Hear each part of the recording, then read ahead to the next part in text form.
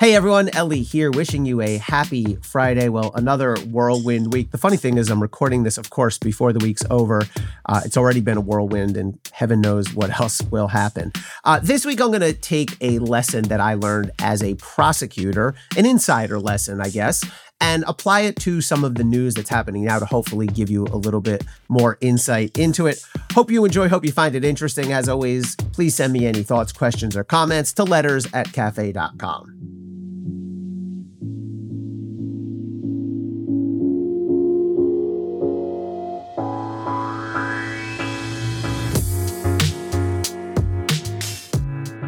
One of the first and most important lessons that I learned as a prosecutor was this.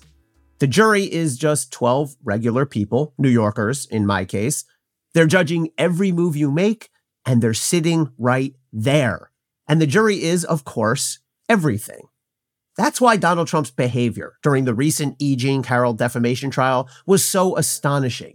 Even if Trump doesn't give a damn about courtroom decorum for its own sake, and I'm sure he doesn't, his conduct was tactical self-sabotage and resulted in a jaw-dropping civil verdict. He'd better get an in-court attitude adjustment quickly, or at least fake one, or else the consequences will be far worse.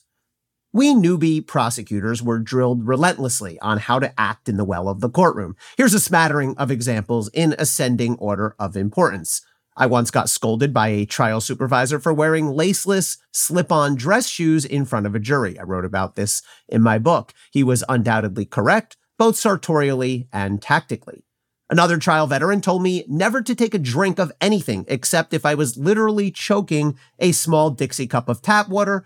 We wouldn't want to slug down Frosty Snapples while the jurors had no such delights. That one makes sense to me. I learned that if I insisted on doodling during tedious witnesses, and I did, at least make it look like I was listening and taking careful notes. Even if something goes haywire, a judge makes a lousy ruling, or a key witness collapses on the stand, always keep that poker face and act like everything's cool. When the jury comes out to deliver its decision, don't stare at them, and no reaction either way. No fist pumping or head hanging when the verdict is announced. In a jury trial setting, everything is being judged and everything matters. Yet Donald Trump had a series of outright temper tantrums in front of that Carroll jury. He muttered so loudly, witch hunt, con job, and other golden oldies, that the judge, who sits farther away from the parties than the jury does, the judge could hear it, and he threatened to remove Trump from the courtroom. During his bizarre, truncated testimony, Trump added extraneous comments, which the judge promptly struck from the record. And the coup de grace, Trump stomped out of the courtroom in full meltdown mode as Carroll's attorney delivered her closing argument.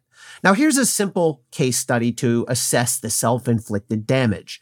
Trump skipped out entirely on the first Carroll trial, an unambiguous sign of disrespect, and that jury found him liable for $4.7 million in compensatory damages, which are meant to pay back the plaintiff's financial loss, plus $300,000 in punitive damages meant to punish especially outrageous behavior by the defendant.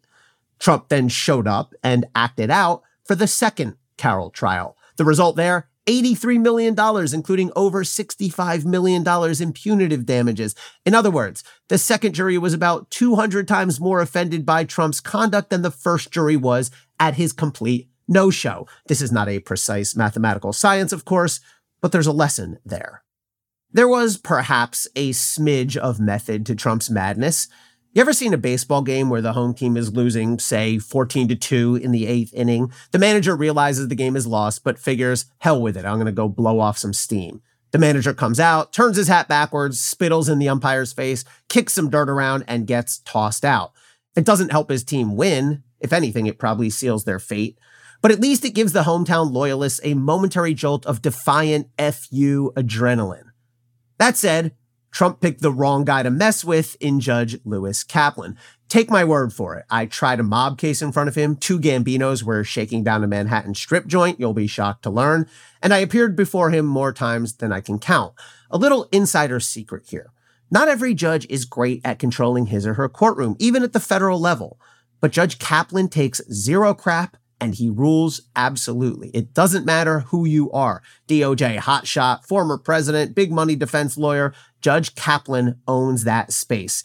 He also can cut you down in a manner that's both brutal but entertaining. He once said to me, with a not unkind half smile, quote, "Mr. Honig, you've already climbed out on a branch you need not have climbed out on, and now you're in the process of sawing it out from under yourself." End quote. I still remember that probably 10, 12 years later. During the Carroll trial, we saw Judge Kaplan discipline Trump as if he was a toddler, which is to say, effectively. The judge established clear limits, he warned Trump when he stepped out of line, and then he enforced discipline swiftly when he went too far. More than once, Judge Kaplan all but sentenced Trump to a timeout. Judges in other Trump cases should take note. Somebody had better straighten Trump out before his criminal trials start, or else he'll face bigger problems than a whopper civil judgment.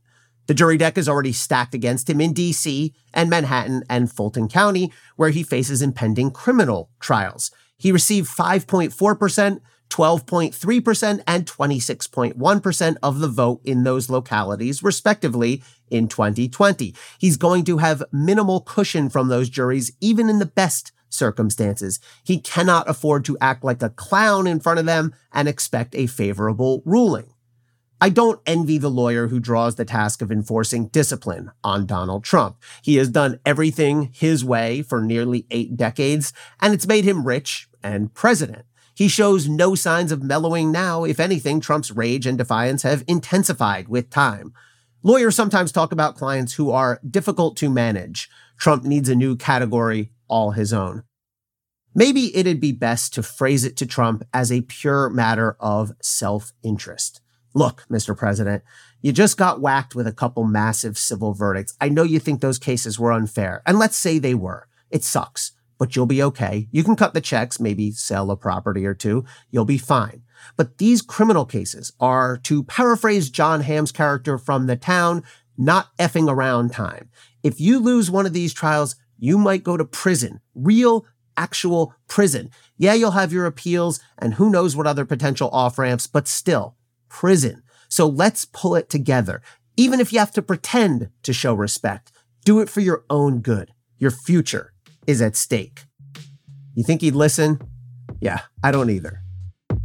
Thanks for listening, everyone. Stay safe and stay informed.